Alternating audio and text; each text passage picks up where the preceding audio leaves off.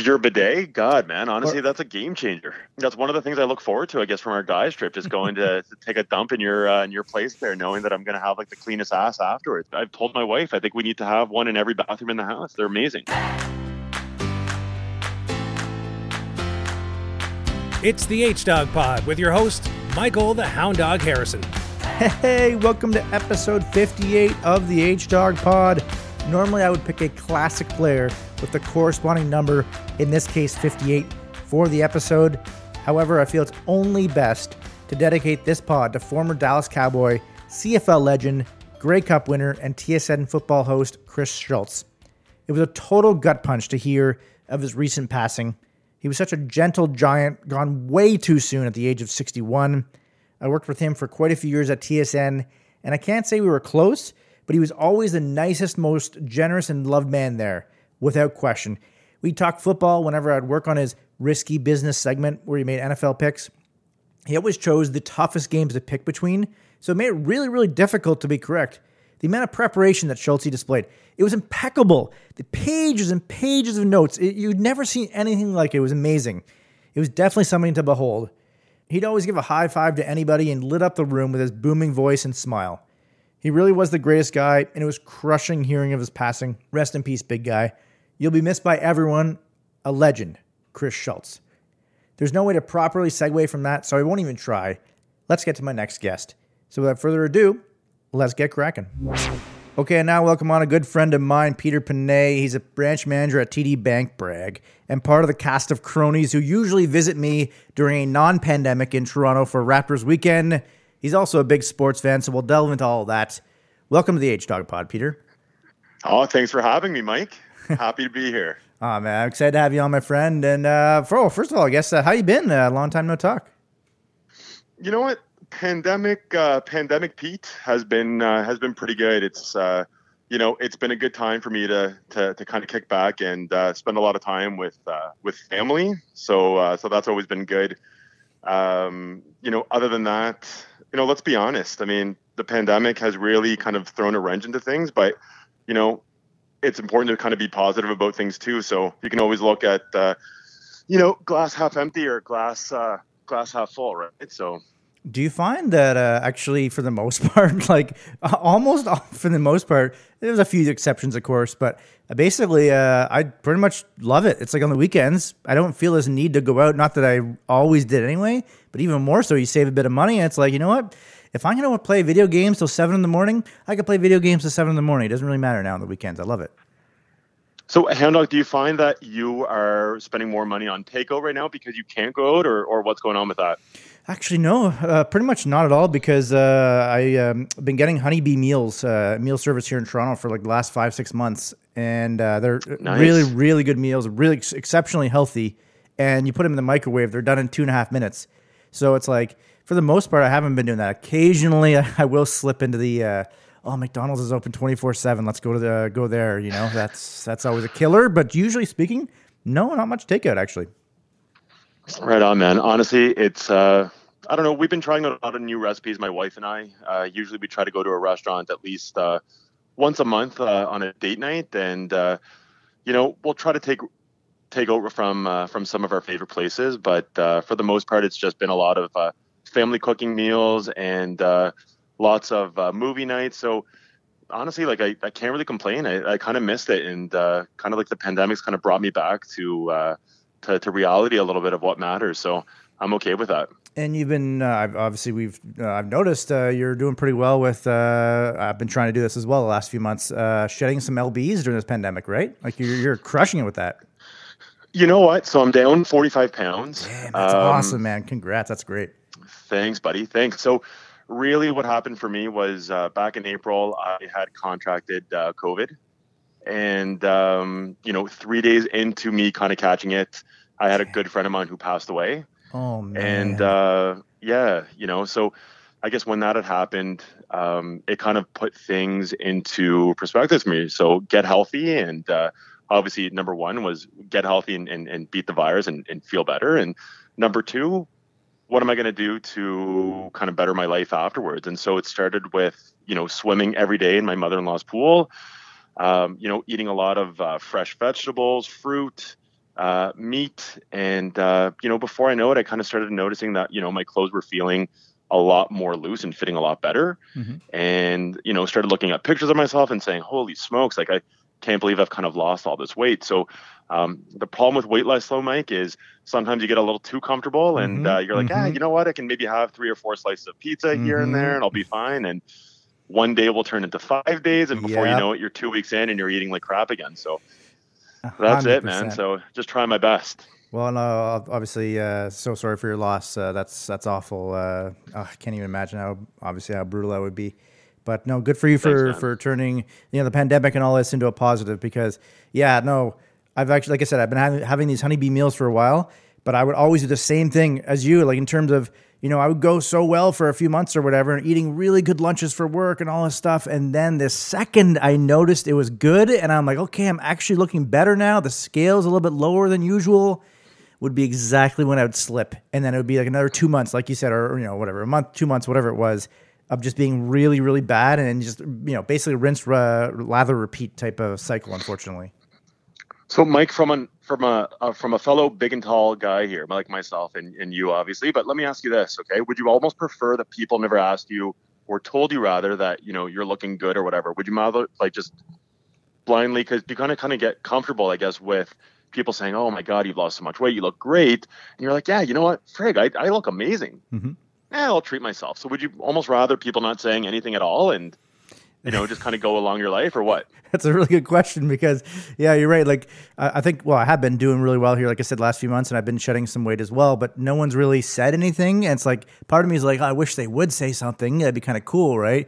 But the other hand, like you said, the other hand, it's like, I'm glad they haven't, because then, as you mentioned, you'll sort of get a little bit complacent. So I think I would rather them not say anything for the longest time and then hopefully eventually. But I also feel it's sometimes, if I want to compliment someone, if say I've noticed that of them as well, I'm always like, okay, should I say something or should I not? Like I want to, because obviously it's a good thing, but it's like there's always that internal struggle I find where it's like, should I say something or should I not? I don't know what to do.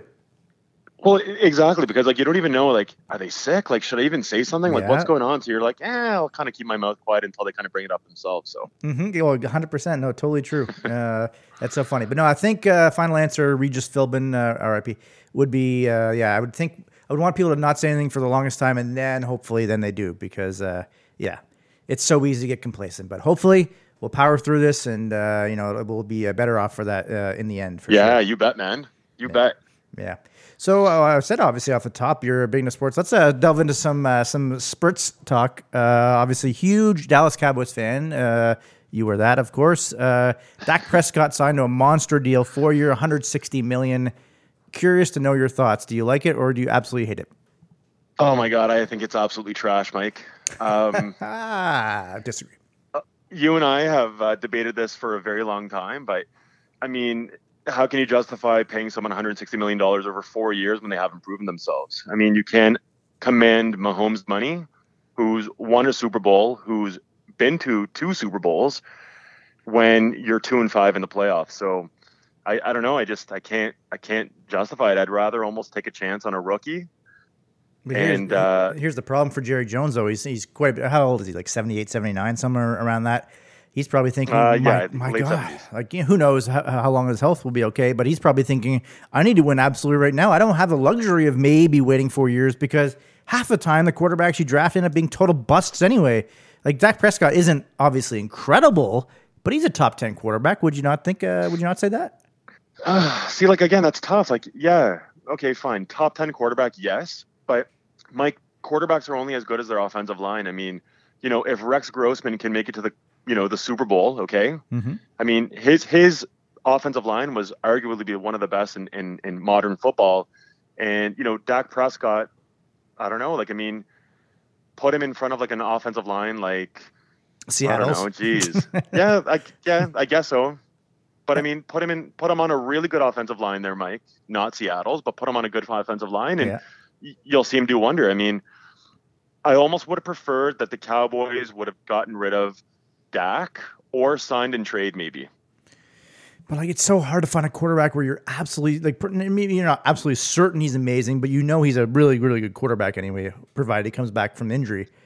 But it's just so hard to know. You remember the Dallas Cowboys years when they got rid of Aikman, and then for like 10 years they had Quincy Carter and Drew Henson and all these slappies coming in there. Awful years. So it's like when you have a pretty good quarterback, it's tough to know. It is difficult when you have a quarterback that's just good enough to convince you that he could do something, but not bad enough to get rid of. It's really tough. So then, Mike, you're obviously a diehard Seahawks fan, but wouldn't you rather? Let me ask you this. This is a serious question here. Okay. Seahawks getting Prescott, and we get Wilson. How would you feel about that? Just straight up? Straight up. I don't know if I'd like it straight up, only because Wilson has proven, like you said, he's been to a couple Super Bowls. Wilson as well, and Prescott hasn't. But Prescott is younger. I would definitely want picks, only because Seattle has like 4 draft picks in the upcoming draft. So in that sense, if it was just straight up, I probably wouldn't like it because I would want the picks. But take the picks out of the equation, I wouldn't hate it. I really honestly wouldn't. But yeah, okay, I guess Russell Wilson, I'd still rather have him. But then you just said it yourself, though. So you're saying there that you'd take a chance on picks, but then you could also have those bad bust quarterbacks, Quincy Carter years and everything else. You'd almost risk that for the chance of having a pretty good quarterback, though, on the off chance that you're going to get the diamond in the rough. Yeah, I would almost want to take that chance there myself as a Cowboys fan over paying someone $160 million over 4 years. I just saw an article about basically how the contract isn't actually that crippling, and Dallas already they brought like $18 million. They gained $18 million in cap space by working some contracts with some other guys, and no contract's ever fully guaranteed in the NFL. They could, I believe Patrick Mahomes a couple days ago restructured his deal, which is kind of funny because he already got one just last year to save the Chiefs $20 million in cap space or whatever. So it's $160 million, but it's not really $160 million. They could always work around that, teams. So to me, it's like you got a pretty darn good quarterback. Yes, I know he's not amazing, but man, there are so many Blake Bortles out there, and Jake Lockers and Christian Ponders, and so many first-round quarterbacks that Johnny Manziel, Paxton Lynch. There's so many quarterbacks out there that are just I would think you got to stick with the devil you know. Yeah, but the thing is, though, is that again, if your offensive line protects you and you have all that time to throw, I mean, you can make Blake Bortles look like he's Peyton Manning. Well, too far. Maybe a little bit there, yeah. But why don't? Okay, here's a player that I think Dallas should actually cut or trade or something. I know they gave up, I think it was a first rounder, maybe other picks for Amari Cooper. I think he's making like $20 million, and he's a good receiver. Don't get me wrong, but you have some really good receivers in Dallas. It's like, isn't that a position where you have a position of strength? So maybe get rid of him. Like that seems like the money to me anyway. That's most irresponsible for Dallas. So again, though, I mean, okay, so we have CeeDee Lamb, an incredible rookie, and coming into his second year now. So why would we pay someone, this astronomical sum for an aging wide receiver who, again, he's skillful, but you can find, again, like 10 wide receivers in next year's draft that would just do as well. And I really believe that. And you absolutely could, especially this last wide receiver draft class. But like, for example, the Seahawks traded up a couple years ago to get DK Metcalf, the last pick of the second round, and they've had a checkered history with drafting receivers. About, I would say, less than 50% of the time they're good. The Eagles drafted that same year J.J. Arcega-Whiteside, and he's absolutely trash, ahead of Metcalf. And it's like, it's just like a thing where you might get a good one or you might get a crappy one. But at the same time, for $20 million for a receiver who's been pretty good, more than pretty good, I guess. I feel like a quarterback is always the most important position, of course. So I would almost rather get rid of Amari Cooper over Prescott. Mike, but that's Jerry Jones' mentality there. That's overpaying for I think it's panic paying is what it is. The flash player, I guess. It is. I mean, again, we've overpaid for Ezekiel Elliott. We're overpaying for Dak. We've overpaid on Amari. I mean, at this point, trash the team. And, we already are trash right now. Trash us and hope for the best with some nice draft picks. That's what I would have done. Truly, I would have. Yeah, I guess I've always said, I love Jerry Jones. He's very entertaining, but probably Jerry Jones is the one that meddles too much and thinks that he was the architect of, not that he did nothing, of course, but of the 3 Cowboys championships in the 90s. Might have been because Jimmy Johnson was a pretty good coach. So it's like, clearly they haven't done pretty much anything in the last 25 years for the most part. So it's like maybe Jerry Jones should fire Jerry Jones. Maybe that would be something that Dallas Oh my should God, do. I would love that. The day that Jerry Jones kind of leaves that franchise, or at least kind of relinquishes his role a little bit, I think we're going to be in good hands after that. So. Yeah, it's a tough. I understand. Like I totally see both sides of it, but I really think that it's just so hard. You can't win. Like I've had this debate with our good buddy Spiros and other Cowboys fans and other fans of other teams. Like you can't win a Super Bowl with, for example, Andy Dalton last year. Like he's a very fine, serviceable quarterback, but in those crunch time moments, do you really think Andy Dalton, who's never won a playoff game, is actually going to get you over the hump? Probably not. So that's when you have to have that quarterback. And yes, you're right. Dak Prescott hasn't done it yet. But I do think he definitely could. So Andy Dalton, again, another guy that we overpaid, 1 year, $7 million contract.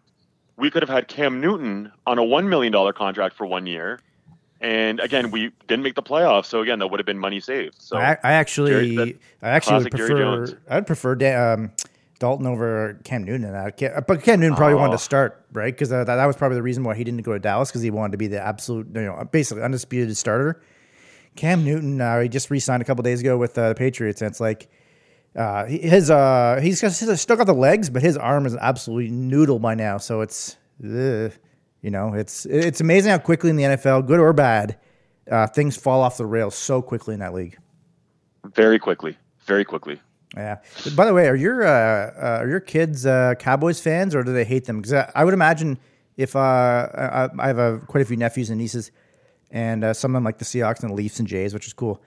I can't even imagine if I had kids and they absolutely hated my team just to bug me. Oh my God, I would work so easily and I would be so rattled. So my oldest son is in the stage there of whoever dad likes, I like, and I'm going to stick with that team. So cool. He is a Cowboys fan, but he kind of said something to me the other day where he saw my Cowboys jersey in my closet and he was like, Dad, he's like, I think you need a new jersey. And I was like, I think I do too. And then he was like, but you got to choose another team because, Dad, we suck. We're not a very good team. No. And I was like, well, what are we going to do about it? And he was like, we're going to stick with our team. And I'm like, buddy, this is going to be a long, long, long, long life of disappointment here. So, you know what? I'll let you choose your team there in a few years. But if you want to be a Cowboys fan out of choice and not what Dad likes, go ahead. But I feel bad for the guy. Does he have any particular team that he's favoring right now, or? He is a Patrick Mahomes fan, so he I think he likes the flash of the jersey for sure. And he also likes the Chargers jerseys as well too, which again, that's a franchise that I don't know, I love. I wish they kind of went back to San Diego, to be honest with you. And I know that there was talk with that, but I wouldn't be disappointed with either team, to be honest with you. As long as he's not an Eagles fan, I'm okay with that. The Chargers are such a fun team, but every single year, doesn't matter who the coach is or who the quarterback is. I loved Philip Rivers in when he was with the Chargers. It's amazing how many years the Chargers lose like 3 or 4 games a year where you're like, how in the living hell did you lose that game? It's ridiculous. They'll find a way, won't they? Oh man! Again, and before the Bills got pretty good here the last couple of years, they would win 2 games a year where you're like, "There's no way they should have won that game. That's incredible." And then they lose 2 games a year where you're like, "Oh my God, what the hell? They lost like a 2-win team." So it's just so funny how certain franchises just can't seem to get out of their own way with stuff because the Chargers, they really can't. God damn. Well, going from one average franchise, good segue, bang. To another one, you're a big Habs fan, which is trash. What are your thoughts on the new coach, Dominique Ducharme? Were you happy that Claude Julien got fired? Mike, that's a really tough question. That's a tough question. I don't know what they listen. Like, I don't know why the Habs seem to kind of recycle their coaches. They fire them, they'll rehire them back in. Honestly, at that rate, I was kind of waiting for. My God, what's his name? This is the suspense. I'm excited. He coached what's his name? He coached the Pittsburgh Penguins there. Coach the Pittsburgh. Oh, Michel Therrien? Yeah, I honestly expected him to come back at this point, but what are we going to do about that? In terms of our franchise, that's another team that kind of finds ways to lose, especially in overtime. So yeah, they've lost a bunch of games in overtime this year. We have, but again, that's a team that I think kind of pulled the trigger a little too quickly. maybe what did we lose 3 or 4 in a row there, and then all of a sudden we want to fire our coach. But I don't think that's the way it's going to happen. It can happen like that. I mean, Montreal, and I say this every year, we are probably one of the most skilled teams out there, and we're fast. We just need a few big defensemen, and we're getting there. But I think we'll be probably a championship winning team over the next 5 years. And I believe that. Well, you know what? The GM, who Marc Bergevin, of course, who's the most sharpest dressed man maybe in sports, in terms of management anyway. I love the fact that he's there because obviously many people, and I would agree as well, say he had a really good offseason with the trades and everything that he did, bringing in Josh Anderson and what else did he do? He made a couple of Toffoli, Jake Allen. I love the fact that, like, the Canadians, I always compare the Canadians now, they're a slightly better version of this, but Toronto in like the mid-2000s or maybe around 2008, 2009, Toronto would always be just good enough to almost make the playoffs, but just bad enough to miss the playoffs at like 9th over in the East or something.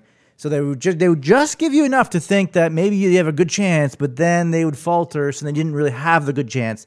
So I love it with Marc Bergevin. I want him to stay there for a long, long time because he's obviously not horrible. I'm not saying he's a terrible GM, but it just seems like Montreal every year, the last few years, is perpetually it's sort of somewhat in the middle, maybe slightly above that. And now the Carey Price contract seems like an albatross. That seems really bad. It does. And what is he? I think he's 8-4-4 now as a goalie. I think it's all confidence for him right now, and I think he's going to bounce back. But would I be disappointed in us maybe trying to, again, get some picks maybe for him, or, again, signing maybe another goalie, maybe getting another few defensemen or some picks there for him? I mean, I wouldn't mind that. I love Carey Price. I have 3 of his jerseys. He's one of my favorite goalies from the entire Habs franchise. But again, it's tough. It's tough. I mean, it can't even be easy playing in Montreal either. That media is, I think it's probably worse than the Toronto media, to be honest. They'll eat you up and, love you when you're on fire. But I think when you're on a slump, they will absolutely torch you alive. And, poor guy is probably going through that, and it can't be easy to play through. So. Well, obviously, Carey Price is for his sport. He's a better version of what he does for the Canadians than that, for example, Dak Prescott does for Dallas. But like to trade Carey Price for picks, like so many draft picks have just been absolutely, so obviously you could have amazing picks, but then some of them are just like, well, you had one in Montreal, Alex Galchenyuk. I think he was 3rd overall a few years ago. I think maybe 2014 or somewhere around then. Hasn't panned out, been traded a bunch of times now. It's like you might get some awesome guy, but you might get absolutely nothing. Like almost always when there's superstars traded, and there's a bounty of picks and players and so on and so forth. Like, for example, when the Oilers traded Wayne Gretzky, the GOAT, to the Kings, then the guys they got back were like not that great, nor even close to the level of Gretzky. So to trade Price, that would be really risky. It'd be risky, but imagine that panned off, though. I mean, you'd seem like the biggest hero of all time, but especially with a GM though who's shown that he hasn't exactly been perfect with all his deals in the past. So it's like, do you want him to be the one to pull the trigger? See, I mean, again, I was the first person to call him out. I almost became a Sens fan actually when he traded Price for PK rather for Weber. Mm-hmm. I was like, are you kidding me? Like, this is ridiculous. But turned out it was good. Now I'm comparing. Yeah, it turned out to be amazing. So in my mind, I'm like, take another chance. Let's see what can happen. That's what I mean. Like he does just enough to convince you that he's a really good GM, which I love. So keep him there for a long time. Talking about goalies that were traded from the Habs or whatever, and Carey Price potentially being moved. Another amazing segue. I'm on fire tonight. The next coach of the Montreal Canadiens, who I've been wanting for a while. I'm not kind of surprised, to be honest with you. It hasn't happened. He was, in my opinion, so entertaining, and I think he was, I want to say, 3 years in the NHL as a head coach. Coached the Quebec Rampart a lot for many years. His first game with Colorado, he got into a fight with Bruce Boudreau, which was amazing. How good would it be if the Montreal Canadiens' next head coach is Patrick Roy? Ooh, I don't want him to tarnish his name as a coach for that franchise. I mean, again, he's regarded as the best goalie of all time for that franchise, and probably arguably one of the best ever to play the game. So, I mean, I don't want it to have another unfortunate event where, when Wayne Gretzky coached the Coyotes there, and, imagine Waugh all of a sudden goes and coaches the Habs, and, we become the worst of the worst, truly, he's ruined his name. And I think right now in Quebec lore, I think he's held in the highest regard right now. So I almost don't want him to ruin his name. But again, do we take the chance? Maybe, but why not hire a guy like Gerard Gallant, who's proven himself, and I think he is French speaking. So he fits the media there. He's proven himself as a fantastic coach. Hire the guy and hope for the best. The guy can do it. I think that he'd be incredible for it. So, why not? Well, I think it would be a good coach to bring in. For some reason, he's gotten fired in, I think, Columbus, Vegas, and Florida. For some reason, I don't understand why, especially with Vegas. It was a really head-scratcher when he got fired. But, he would definitely he seems to be a really good coach. But, I would have to wonder as to why owners decided that he's not the guy. But speaking of, trades not necessarily working out, when they traded Waugh, it was him and Mike Keane to Colorado for Andrei Kovalenko, Martin Ruchinski, and Jocelyn Thibault. So it's like when you trade your superstar, yes, in theory you might get the great players back, but almost never does it actually work out. So, man, that would be a tough one to pull the trigger on. It would be. But at what point do you have to say that it's worth a risk, right? Well, you know what? I just hope Marc Bergevin's the one to do it, because he has definitely shown some good trades, but he's also shown some and they're sort of middle of the road. So we'll find out about that. No doubt. Let's move to some basketball here. I never quite understood this one. I would love to. I don't actually know the full story on this. So you obviously like the Toronto Raptors, which is pretty common, obviously. But you're more of a Golden State Warriors fan. How the hell did that become to be? Because I think it was before they were actually a legitimately good team, right? Oh man, I've loved them since 1990. So my brother and I used to play NBA Jams as kids. Incredible game, and he would always choose. He'd be like the Bulls, or he'd sometimes be like the Magic, Lakers, and he'd always make me be the Warriors, and the smallest team ever. I'd have to be like Chris Mullin, and it was Hardaway there, I think, that were on my team, and he'd smoke me every single game. And it got to the point there where I just started rooting for them in real life. I mean, obviously I loved the Bulls growing up because of Michael Jordan and everything, but the Warriors were always kind of like my back pocket team. And eventually I was like, yeah, you know what, the hell with it. I'm going to go buy a Jason Richardson jersey. And then I ended up buying like a Baron Davis jersey. And then before I know it, the We Believe era happened, where we were the 8th seed and we ended up beating the Dallas Mavericks, and they were the first seed. So I was like, you know what, this team I think is going to be heading into the right direction. And man, honestly, it's I'm riding this high still. And I never thought the day that the Warriors were ever going to win a championship, let alone 3. So I'm feeling pretty good about that. Yeah, no, not quite to the same level, because obviously the Warriors were far more of a dynasty than the Seahawks, clearly. But I picked the Seahawks late 90s because no one else liked them. They were a very average team. They were like 8-8 or 7-9 every single year. They're perpetually sort of like, we talk about the Cowboys now, and sort of in terms of right in the middle of the road. Like John Kitna was their quarterback. They couldn't figure out a way to get over that hump because they didn't have a franchise QB. And I picked them just because no one else liked them. Turned out pretty good, because they haven't won a bunch. They've only won the one Super Bowl, but more often than not, I have to be pretty damn happy that I selected them as my team years ago.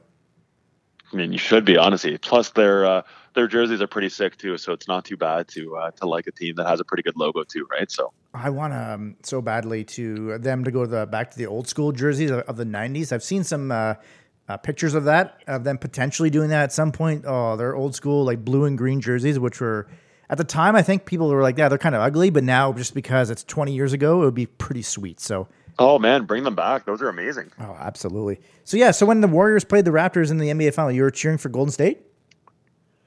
You know what? I actually was, but I was always saying that it's like the best case scenario for me. So I'd always come out a winner. It's like, why wouldn't I want that, right? So I still say this to this day, but if Kevin Durant were healthy, like we would have swept. We would have swept the Raptors. So, if that's a sacrifice that I have to make as a fan there for the whole country there to get their championship, then so be it. Honestly, I'm happy with that. I mean, Raptors played a hell of a series there, and again, I'm just saying, if Durant were healthy, a healthy Klay Thompson, we would have just run the floor for sure. Wait a minute. You say they would have swept. Didn't Durant get injured in, was it game 3 or 4? Was it 4?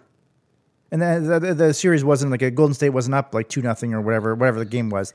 So they couldn't have swept. So you're saying they had Kevin Durant at the time, and yet they wouldn't have swept then because they were down. Yeah, but it's almost like, I don't know, man. You got to look at the officiating. You've got to look at like the terrible calls that were made. Like, a part of me is still kind of living in the past there and wishing that we still had Durant and a healthy Clay. But I mean, maybe I think Spiro's going to kill me for this year, and I know he's probably listening. But for sure, 6 games Warriors, not a sweep, but 6 games. I'll say that. I think so. I would tend to agree with that. That especially when the Warriors won Game 5, and Toronto potentially could have won it with the Kyle Lowry 3-pointer, and he missed, and it was like, Toronto. If memory serves me right, I could be wrong. They were really bad to start that third quarter, Toronto, and it's like, that was the time. That's when you had to put the dagger in, and they didn't do it. The Warriors are going back home for Game 6, like. They're gonna prove why they're obviously the Warriors. Like, I was convinced that the Raptors were gonna lose that. I was actually quite surprised that Toronto was able to prevail there in Game 6. Again, though, like, best game scenario for a fan, like, that was incredible for me. Like, I kind of reveled in that championship too. I bought like the replica like championship ring, the hat, the T-shirt. Like, honestly, yeah, that was an incredible win, and I'm really happy for them. Yeah. No, it was definitely cool, and hopefully Toronto can get their act together here a little bit in a pretty weak bottom half of the top 8 anyway of the Eastern Conference and make the playoffs, and we'll never know from there. You said NBA Jam that you used to love playing that game. Again, amazing segue. I'm on freaking fire right now. Bang! I love it so much. Old school video games. I don't know if you heard. I was not telling you about this one just in case you didn't hear. I'm so psyched for this to come out. They haven't said when it's released yet. Or hopefully it's on PS4. Teenage Mutant Ninja Turtles: Shredder's Revenge. Have you heard about this? It's coming back, baby, and the old arcade style.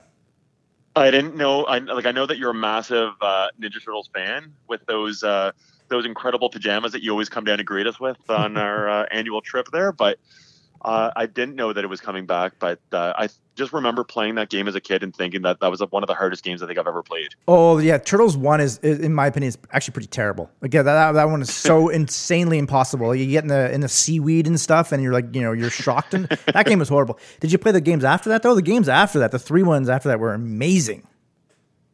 I haven't played those other ones. I was more like a Battletoads guy. I liked Blades of Steel. Oh yes, of course. Blades of Steel. Mario. Yeah, classic. Just bump into each other and just fight. Right, that was the best. No, yeah. So the like I said, the first Turtles was awful because it was just way too impossible. There's actually a video on YouTube of a guy trying to beat it, and he was getting really, really frustrated and flustered with trying to do it. It's pretty funny until towards the end it gets a little bit dark, actually. But no, the Turtles. So yeah, it's the Turtles arcade game's amazing. Turtles. That's for regular Nintendo. Then the Manhattan Project, also for regular Nintendo, outstanding. Then the best one probably is for Super Nintendo. The only one they made for Super, to my knowledge, Turtles in Time, was just, oh my God, the game's an absolutely incredible, amazing game. And so it sounds like this new game is going to come out very similar to those types of games. Because since that game, I feel maybe it's because I was older, but all Ninja Turtles games since then, they've been pretty much garbage. So then, would you rather them make like almost like a PS5 kind of version, or do you want almost like the old school kind of like nostalgic feel to those video games? Old school, definitely. And that's why I'm so psyched, because this game they said is pretty much going to be an old school type game, which is just, I'm so pumped for it. I'm not sure exactly when it comes out, but yeah, Teenage Mutant Ninja Turtles: Shredder's Revenge, so awesome. You said obviously you loved Battletoads and Blades of Steel, those types of games. Is there any others that you loved and would you that you'd want to have like a reboot for? Honestly, like I kind of miss the old school like NHL kind of games for like the Genesis there. I love those games truly. I mean, like, yeah, I love playing like NHL 21, and it's fun and it's realistic, but there was something about being kind of Jeremy Roenick, kind of just crossing across the crease and just kind of cheating the way, and you kind of miss that. It brings back some good memories of playing video games as a kid. So yeah, I think nostalgia is so awesome and important. It just seemed more cool and fun, those games back in the day. I actually haven't played an NHL game in a while. I just feel like somewhere along the way they've lost me the NHL games. They're just too sophisticated, too many buttons. But so you have a PS4, I think, right? Mm-hmm. Yep. And you have what is it? A Super Nintendo or an N60 or Super Nintendo, regular Nintendo, regular Xbox. I have a bunch of different PS3. Yeah. So do you go back to your old school systems to play, or do you kind of just like, you know what, like I don't want to take them out of the closet. I kind of just want to leave them there. And, when I'm feeling like it, like maybe I will go play, or do you just kind of just play like the new systems and just kind of keep on to the old ones just for that, again, nostalgic kind of feel? I have them out to be able to use them anytime I want, especially the Super Nintendo. As I mentioned, the Turtles in Time, I usually play once a year for like an hour and beat it. And then I'm like, okay, I'm good for another year. Or, Super Mario World, those types of games. But I find, it's pretty much like once a year for any of that stuff. And it's pretty well just the PS4 and pretty much just Madden. I know Madden hasn't been very good the last few years, to be honest. It is pretty much the exact same game every single season.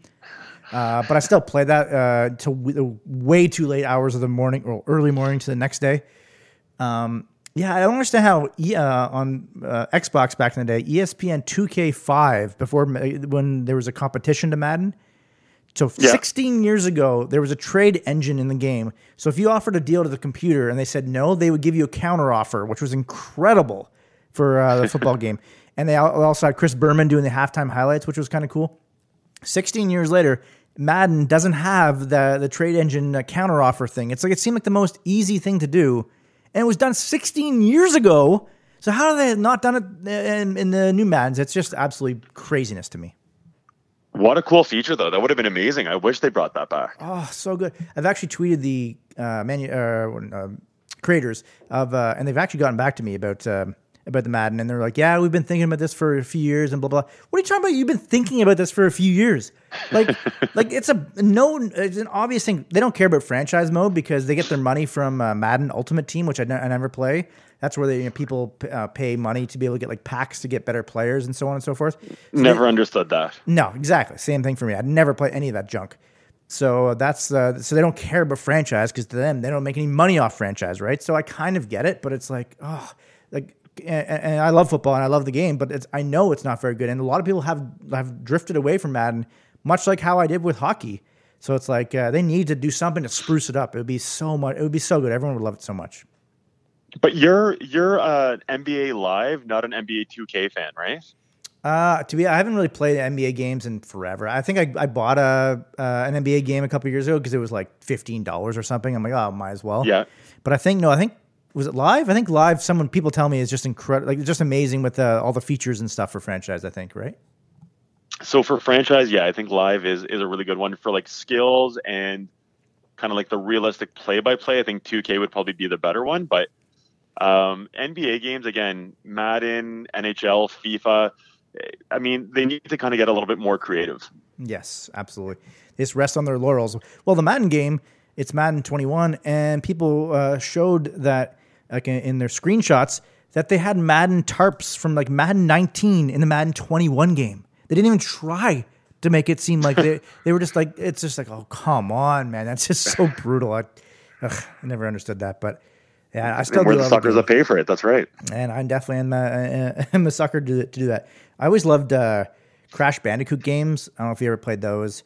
I have. And loved it. Those just came out again. Yeah, they remastered the 3 games a couple of years ago, and then they had the Crash Bandicoot, the newest one. They came out with maybe half a year ago. I'm trying to remember what it's called. Oh, it's about Crash. It's About Time. There's so many levels in that game. So good. Did you ever play it for Super Nintendo back in the Bart Simpson's Nightmare? Vaguely. I think I remember my next door neighbor having it growing up, and my mom just didn't want me to have that game, I think. So I don't really remember too much, though, but I just I would have loved to, believe me. Love The Simpsons, so. Yeah, well, it's definitely a show that, it's so funny. Like, my parents also didn't let me watch it back in the day. I'm sure it was maybe perhaps the same for you.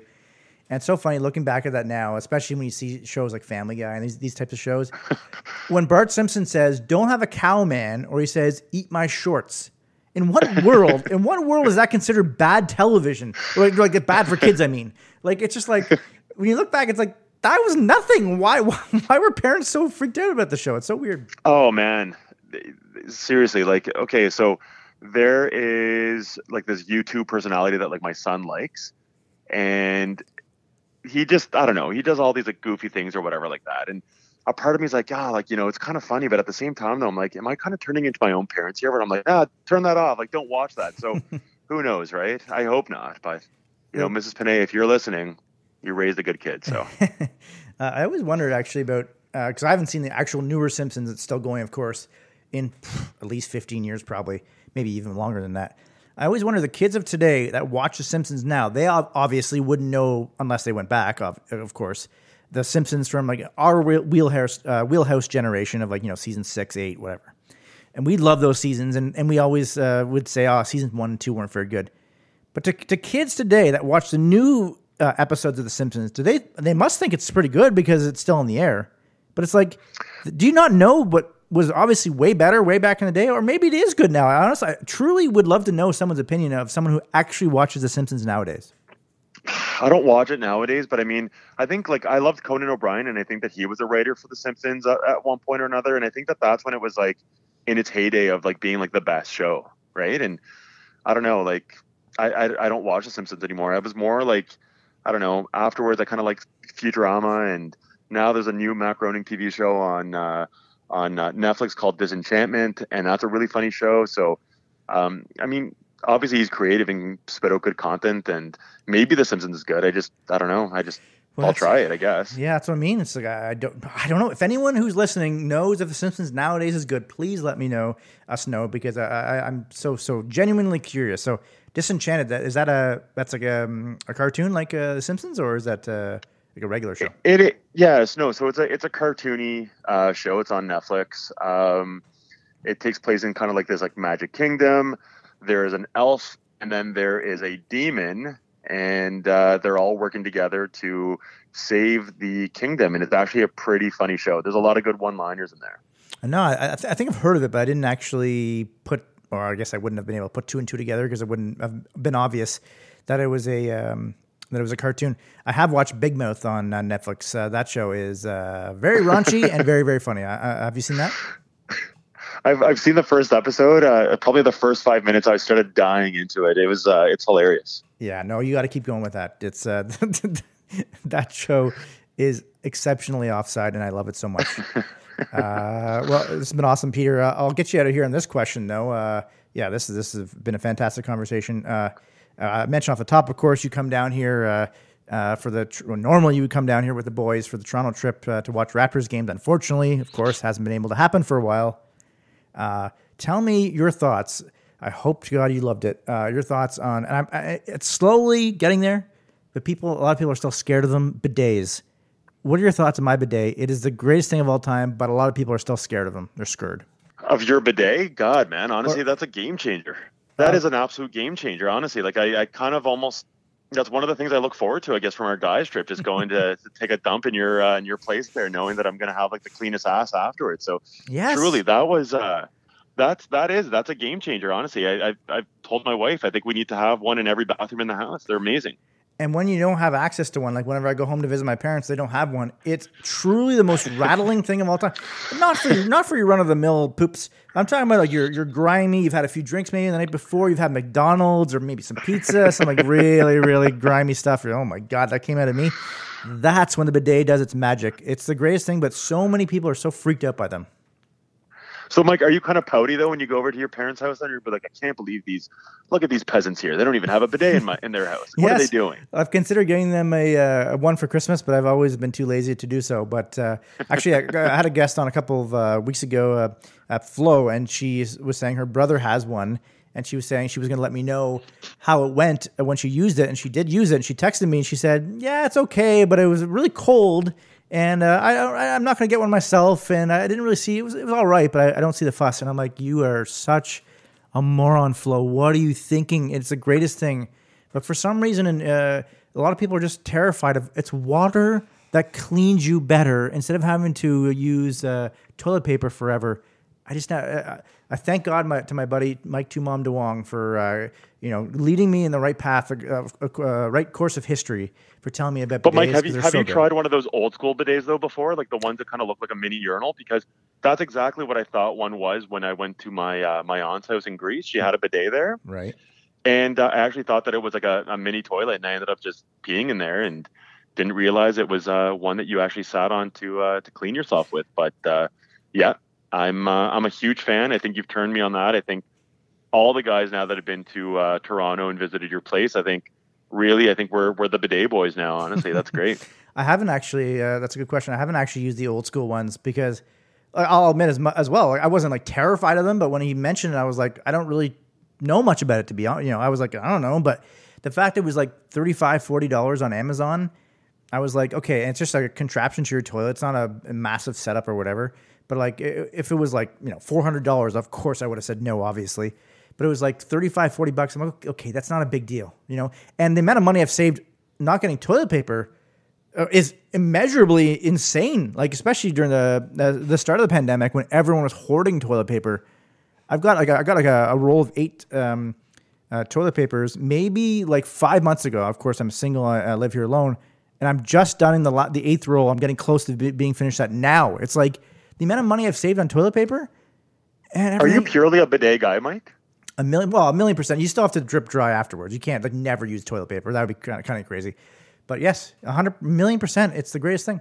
Holy smokes! So I'm not a handy guy by any means, and I mean, me wanting to buy maybe like a $50 bidet, like, do I need a plumber to come and fix this for me, or is it something that I can fix on my own? Well, I'm going to be honest with you. I am the least handyman guy in the history of the world, so I would have had no idea what to do. But my buddy, Michael Tumon-Demong, like I mentioned, came here, he installed it. That's his professional career, obviously. He's the greatest bidet installer in the history of the world. He's not, but he should be. I actually don't know. I have no idea how to install anything. I'm sure I would completely destroy it, but it didn't take him that long. It seemed like it's a worthwhile investment. All right, man. I think you've sold me. I think one for every room in the house. Yeah, definitely. It's they're just the greatest thing. I love them so much. Well, Peter, this has been an absolute blast talking to you. This has been absolutely phenomenal. We could literally keep going for about 17 more hours, but I feel like once podcasts go too long, everyone's just like, okay, I'm just tuning out. So maybe we shouldn't do that. But this has been awesome.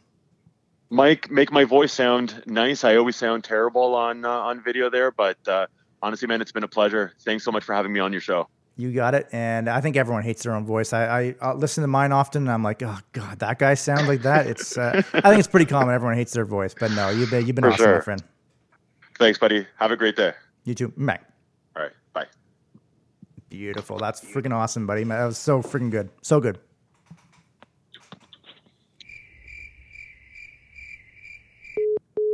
Oh, wow. Yikes. That's happened a few different times on the podcast. As I'm sure loyal listeners will know that it's almost about a 50-50 proposition. Whether, you end the interview, you wait a second and it's like, okay, I've waited that second. So there's no more, just to be able to clean edit for my editor, Grant Nabesy Roberts, who's great. It's like, okay, leave the edit there and it's gonna be no problem.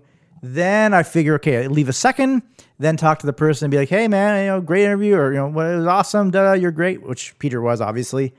I expected him to stay on the line. No, he bounced right away. Ooh, that's always an awkward situation, which was absolutely hilarious. But no, he was amazing. Like I said, we could have kept talking for a long, long time there. It was so good. So fired up about the Ninja Turtles game coming back. Like, the games since Turtles in Time on Super Nintendo have been absolute trash. At least the ones I've played, they're just not quite the same. So excited for that to come out. That's still to be determined as to when that will be.